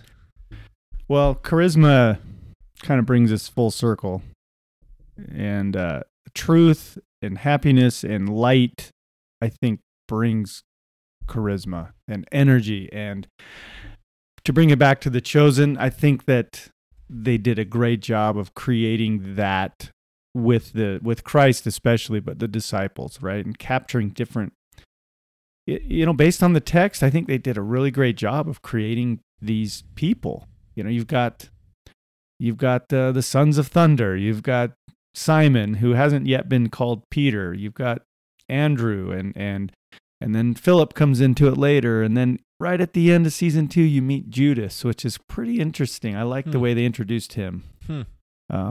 And you've got Thomas, and then you've got other followers like Mary, and there's some other women in the camp. And, they kind of go from place to place, living on the road. So I think we undervalue charisma. I once asked, probably on Twitter, I don't think I got any responses, but I said, where are the real charismatic leaders in our society? Because there really aren't any. You think about the politicians right now; they're not charismatic. They're mean, and they're they're manipulative, and they're privileged and entitled, and they treat you like deplorable. You're a thorn in their side. You stupid, dumb people. If you would just do what you're told, if you'd just wear your mask, if you just get the shots, if you just believe us, so there's no inflation or whatever, and they just treat us like garbage. There's not charisma. True charisma will attract people. If you're a charismatic person, you don't have to beg people to follow you or to listen to you or to take you seriously, because they already do that because you have light and truth. you don't have to manipulate and trick people into, or just use the coercion and the force of law and violence, the threats of violence, to get followers or influence over people. So I guess that, I mean, it always comes back to that, right? Good versus evil, light and truth versus darkness and lies, and real charisma versus the counterfeit. Yeah, charisma is a very important thing. It means grace or favor from God, and outward beauty, glory, charis in Greek. It's essentially a gift of God. Kindness, goodwill. The word Eucharist has the word charis in it. Thanksgiving in Greek would be eucharisteo. So God's good grace works well for us, or for me, or whatever. Favor, influence, charm. Anyway, this is an important word because it is, in essence, the mark of someone who is sent from God. Right. Someone with a message, someone with some sort of light within them, someone who has a connection, someone who ought to have attention paid to them because they might have something important to tell us. Right. And I think we're, as you indicated, we're lacking that, aren't we? We're lacking. It's not just that we're lacking it, is that we have a whole bunch of people that have like the invert attributes. People who have a false charisma, where they think that they're charismatic, or they think that they should be treated as if they have charisma because they won an election, or they are a CEO, or they just outlived everybody else and became the person in charge. Well, you brought up one time to me the essay Nibley did on leaders versus managers. Yeah, Are excellent. you describing Excellent essay. Isn't that kind of the dichotomy here? The juxtaposition here is. I think it's gone even worse than that. Like the leaders they're out there, but institutional leaders are basically just gone, and they become managers. What you're saying is there are no leaders in the power structures. Yeah, and if the they leaders are they're outside of the power structure, trying to tell you, like we were talking about earlier, that you have fundamentally misunderstood the world. Well, and if you don't change your heart and mind and adopt a better version of reality, you will be destroyed. That's what. And then they get deplatformed or thrown in jail or saddled with lawsuits or think about kicked out of their. Jesus was outside the power structure, and that was one of the things that the power structure really. I think that's the point. Like about it. Of course, that's it's one the of point. the main points that people don't want to see. And the people that he called were outside the power structure. He called the fishermen and the hated tax collectors, and the people that were not the trained priests. Yeah, and another way to think about it is he sent them down into those positions that were close to where he was going to be, and then awakened them from. And every single one of them had an opportunity to not heed the call to adventure, to use Campbell's terms, right. Not recognize the great sent one, the great angel. There probably were people who did that. It's possible. We don't know who turned him I down. think I do want to give a little plug for the young rich man who Jesus said, "Sell everything you have and follow me." We often use him as an example of, see, you have to sacrifice your material goods and blah blah blah. Well, he might have. The story ends with him just going away feeling sad. Well, but the language in the New Testament ends that with the disciples asking, "Well, Lord, haven't we followed you?" And he says, everybody that's not willing to sell or to lose his mother, father, brother, like he talks about family and he talks about relationships. He doesn't really talk so much about wealth, because you literally have to sell the old you. You have to be willing to sacrifice everything about you and your natural man, because of course the natural man is an enemy to God. And the religion of Christ, to quote Lecture 6 from Lectures on Faith, requires the sacrifice of all earthly things, right? Which is what we are here. We have adopted the matrix. We've internalized we become creatures of the Matrix. But it tastes so good. But anyway, the rich man, maybe he did go and sell all that he had. We don't know. He went away sad, but Yeah, well, I might go away sad too if I realized I had to give up everything in order to do this. right. According to Solomon in Ecclesiastes, the acquisition of knowledge and wisdom is the beginning of sorrow. Right, because then you know better. Yeah. It's like, It's crap. like you can't unsee what you see. And Mm-hmm. anyway, I think, again, all of this always applies to us individually. Liken the scriptures to yourself, that they may be for your profit and learning. But that just means put your name into other people's names, right? Only in the places where it's advantageous for you, like the whole in whom I am well pleased. The only ones in whom I am well pleased. That must mean us. Apologies for the sometimes cynicism or facetious nature of our personalities. Yeah, well, I'm not going to apologize for that. I'm taking the warnings as if they apply to me, Jordan Bruno, specifically, okay? That's how I'm taking it. well, they all apply to you Wake up individually. or be destroyed, Jordan. Because individually, you are the hero in this story, your own story, and you will struggle, and you will need wise and helpful guides. You will need people that will educate you and help you with boons and armor and weapons and lights when there are no other lights. And there'll be people trying to stop you and to tear you down and to tear you apart and to mislead you and to send you down the wrong road. And you will descend into the belly of the beast.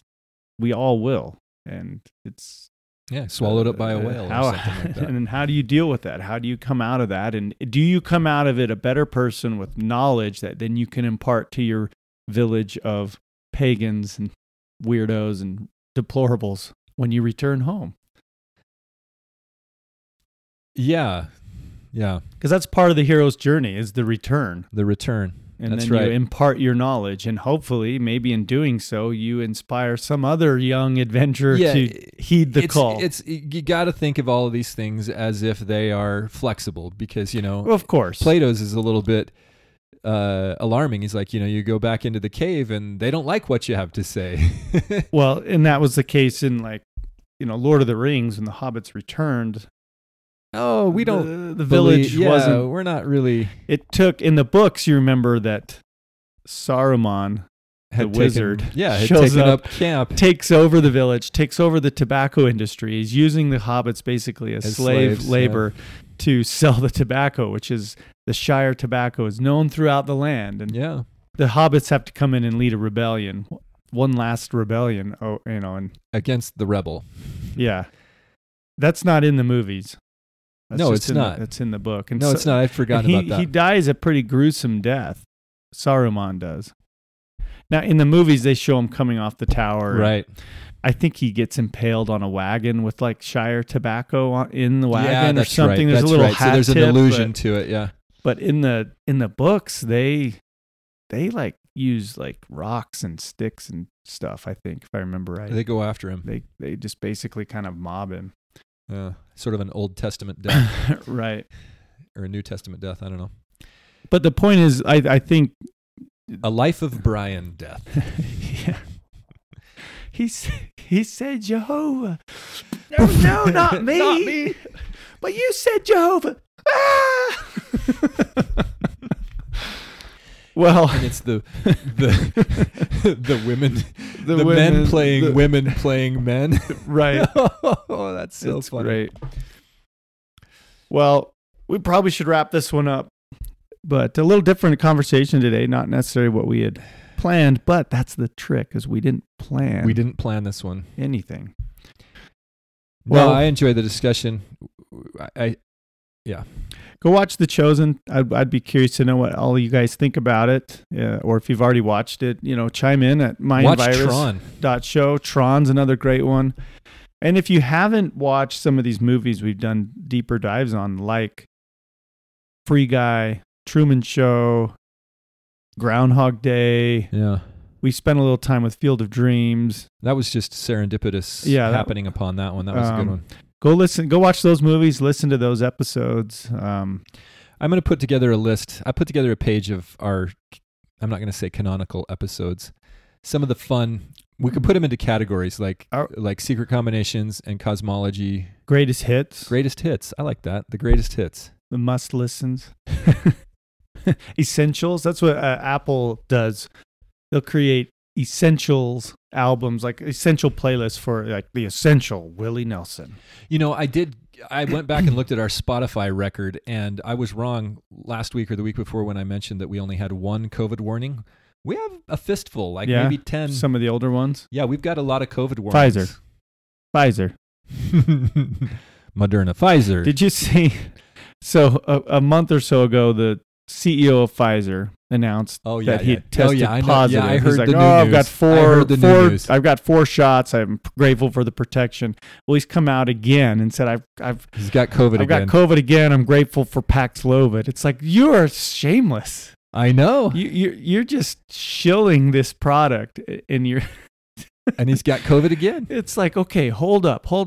You're telling me you got 4 doses of your incredible vaccine, and you use Paxlovid, which is probably just ivermectin, Pfizer-mectin, and you're still getting sick over and over? Like, I think it's super fair to ask some questions. Well, a lot of people think maybe he's just trying to sell the bivalent vaccine. That is exactly what Is that a Pfizer product? Yeah, and that's what he said. He said, I didn't get it yet, but I'm looking forward to getting it. Right. It's brilliant, and it's shameless. And I don't know how anybody's falling for this crap anymore. But people definitely are. Well, it depends on where you get your news. It depends on who you trust. Even if you're getting this from the mainstream, you got to be scratching your head going, wait a minute. Well, I hope you are. I hope so, but I mean, as greater light is shown or shined, what's the right past tense verb there? Sheened. As greater light is disseminated upon us, as like the dews from heaven distilling upon us, and the world becomes filled with light, and the darkness continues to fight. I think that you then as an individual are left with the choice of latching onto one or the other. And you can always break free. You can always switch sides or whatever, but I think it becomes harder the more that you invest in one side. The easier it is to assimilate the narratives of that side. You know, it's like a college football rivalry. You get even more invested in your team, and it just doesn't matter because it's your team. Letting go of stuff like the efficiency or efficacy of the vaccines or masks or the righteousness of mandates. Letting go of those things, if you've latched onto them, means admitting to yourself that you were fooled or that you were wrong, and that's something that's hard for people to do. It's hard to look at yourself and your worldview and go, "I'm wrong. I've been deceived," and that's part of the whole repentance process, the whole changing of the heart and mind. You have to realize I'm not on the right team. You need something better to latch onto, and so that's, I think, where the world is a little bit.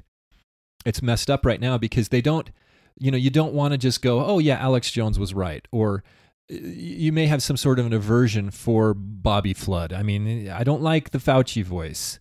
I don't want to What's wrong with the Fauci voice? I don't want to say he was right. He's too flippant. He's too comical. It's not serious enough to say that Bobby Flood was right. And Jordan Bruno, he is right out. I can do a serious Fauci voice. Okay, go ahead. The virus is very serious, and we have to take it very seriously. It's not serious just because you say the word serious. I'm serious about this. Okay. I am the science. Uncle Owen. Well, yeah, and that's the challenge we all have to face in our lives at some point. And probably over and over, you realize I'm wrong. Mark Hamill is an excellent voice actor. I did not know that. He does a lot. He does more voice actor stuff than he does like Luke Skywalker or on-screen stuff. He did a hilarious Harrison Ford that I saw a while back. I got to go find that. He's also kind of turned into a jerk. Like he's very political, very. Okay, I'm not going to link to Mark Hamill. Then you guys go find that He's very if you want to see it. kind of hateful about like MAGA and that sort of thing. Okay, well, if you Google Mark Hamill, But he is Harrison he is a very talented voice actor. He's been the voice of a lot of cartoon characters that you probably didn't know were him. I can't think of him on the top of my head. for sure. And I think he's done a good job as Luke Skywalker. They just ruined the character of Luke Skywalker in these later episodes. But Yeah. Well, everyone, thanks for listening. We do appreciate you. We appreciate the comments and the discussion. We'd love to have more of that. Tell us where we're wrong. Tell us where. No, just give us 5-star ratings.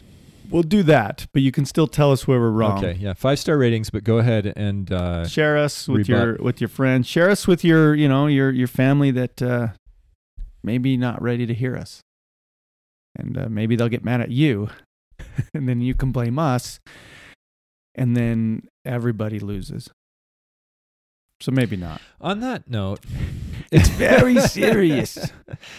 well, yeah, thanks for listening, everybody. Really enjoyed the conversation. Today was great, Bobby. I'm glad we talked about this. I now have a big assignment, though. How many hours of video is this I got to go through? It's 2 seasons. I think And there's it's Jesus stuff? There's a few. It's probably 4-ish hours, 5. I don't know. Probably more than that. I think there's 7 or 8 episodes per season, and they vary from 30 to 40 60 minutes each. So Okay, so like during Elders Quorum. yeah, you could knock out a couple during Elders Quorum, or the upcoming General Conference. Don't go there, Mr. Flood. Well, I'm just saying there's an upcoming conference generally. Generally. You could have one on one screen and one on the other. Which one is muted is up to you.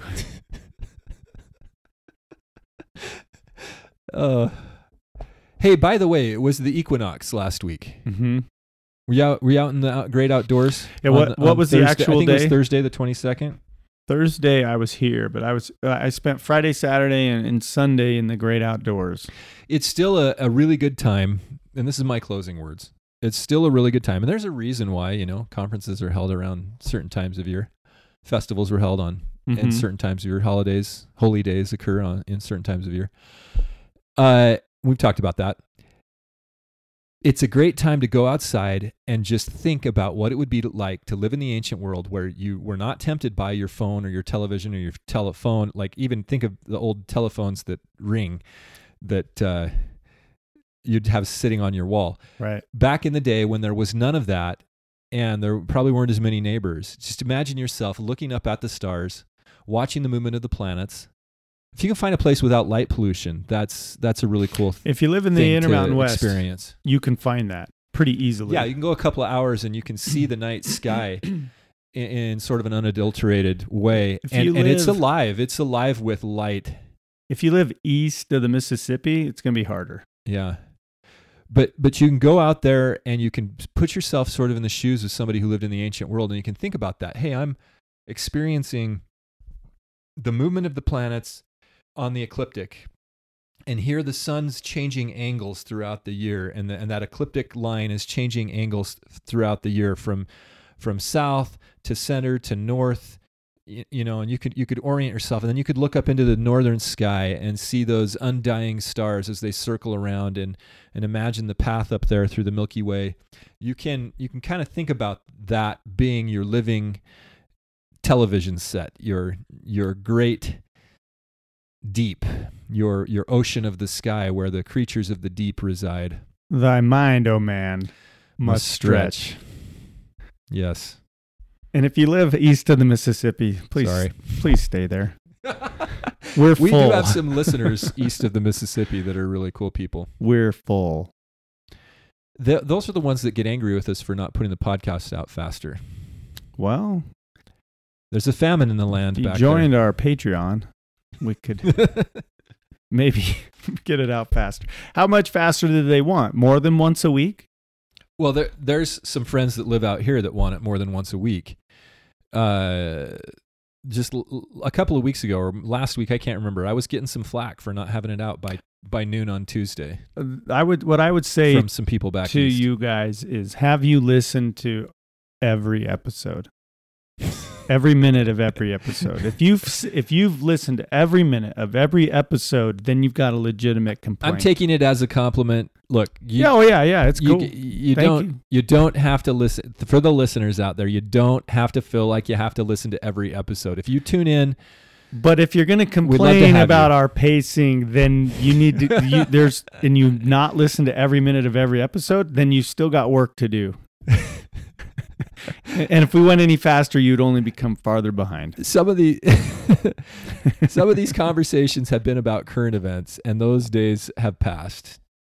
Somewhat, yes. Although I think we're the current events are astounding. Oh yeah. I saw something that there's this 5-second clip that perfectly encapsulated our situation. There was a blind man, and Joe Biden was latched onto the arm of the blind man, and the blind man was leading Joe Biden across the stage until someone else, and they were both sort of stumbling along. Really? And then someone else came and intervened and took the arm of the blind man and led him off, and they left Joe Biden alone on the stage, just sort of standing there looking around like, and he kind of puts his arms up like, Hey, everybody. Yeah.